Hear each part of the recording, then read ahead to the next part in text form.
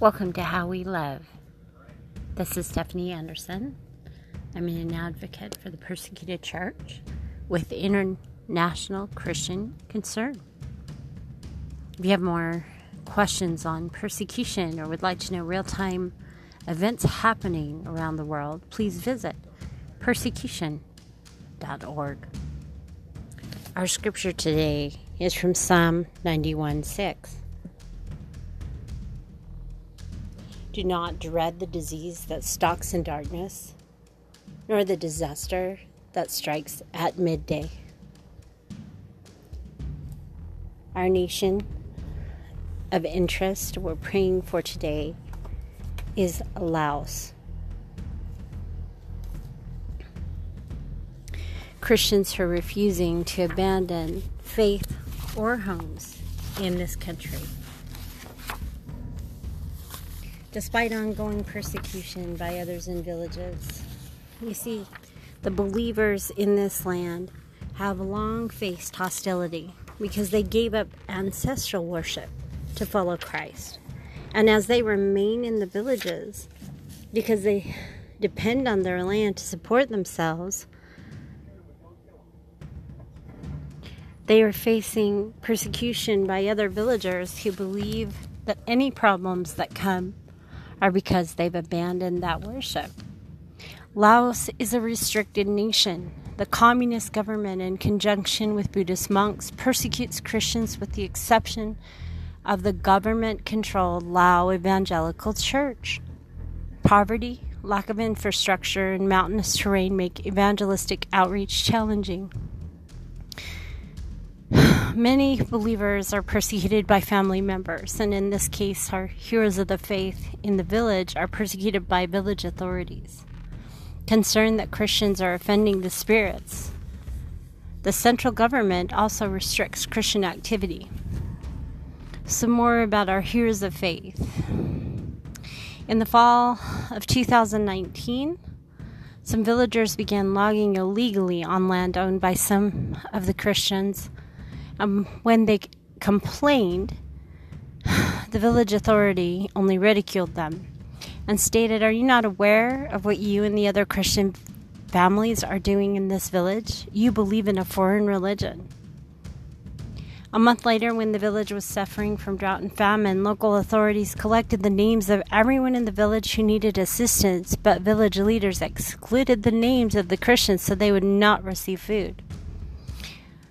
Thankfully, there are organizations working in these devastated places that are bringing practical needs.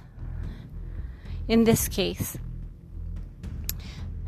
the families were strengthened with a machine known as an iron buffalo to help them with planting and harvesting. They said that they were thankful that those around the world would be praying for them or taking care of their needs. So we're going to pray. Even during COVID, many families, many Christians had been passed over for supplies and needs, even government supplies passed out specifically for COVID. And we know that many organizations stepped up to take that gap space and provide. So today, that is what we're going to be praying today, along with our scripture. So let us pray. Your word says that we are not, O Lord, to dread the diseases that stalks in darkness, nor the disaster that strikes at noonday.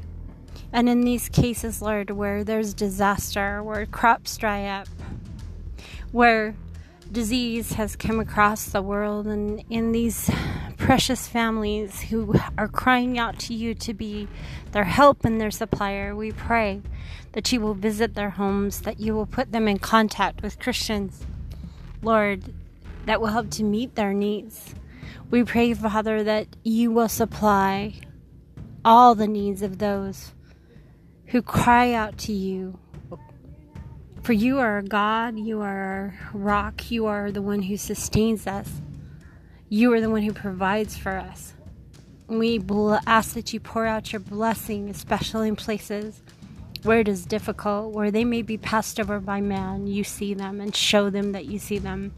We especially pray for the displaced, that you will make sure that they have not just enough for them, but we ask you, Lord, that you'll pour out so much that they will be a blessing to everyone around them through your hands, through your provision.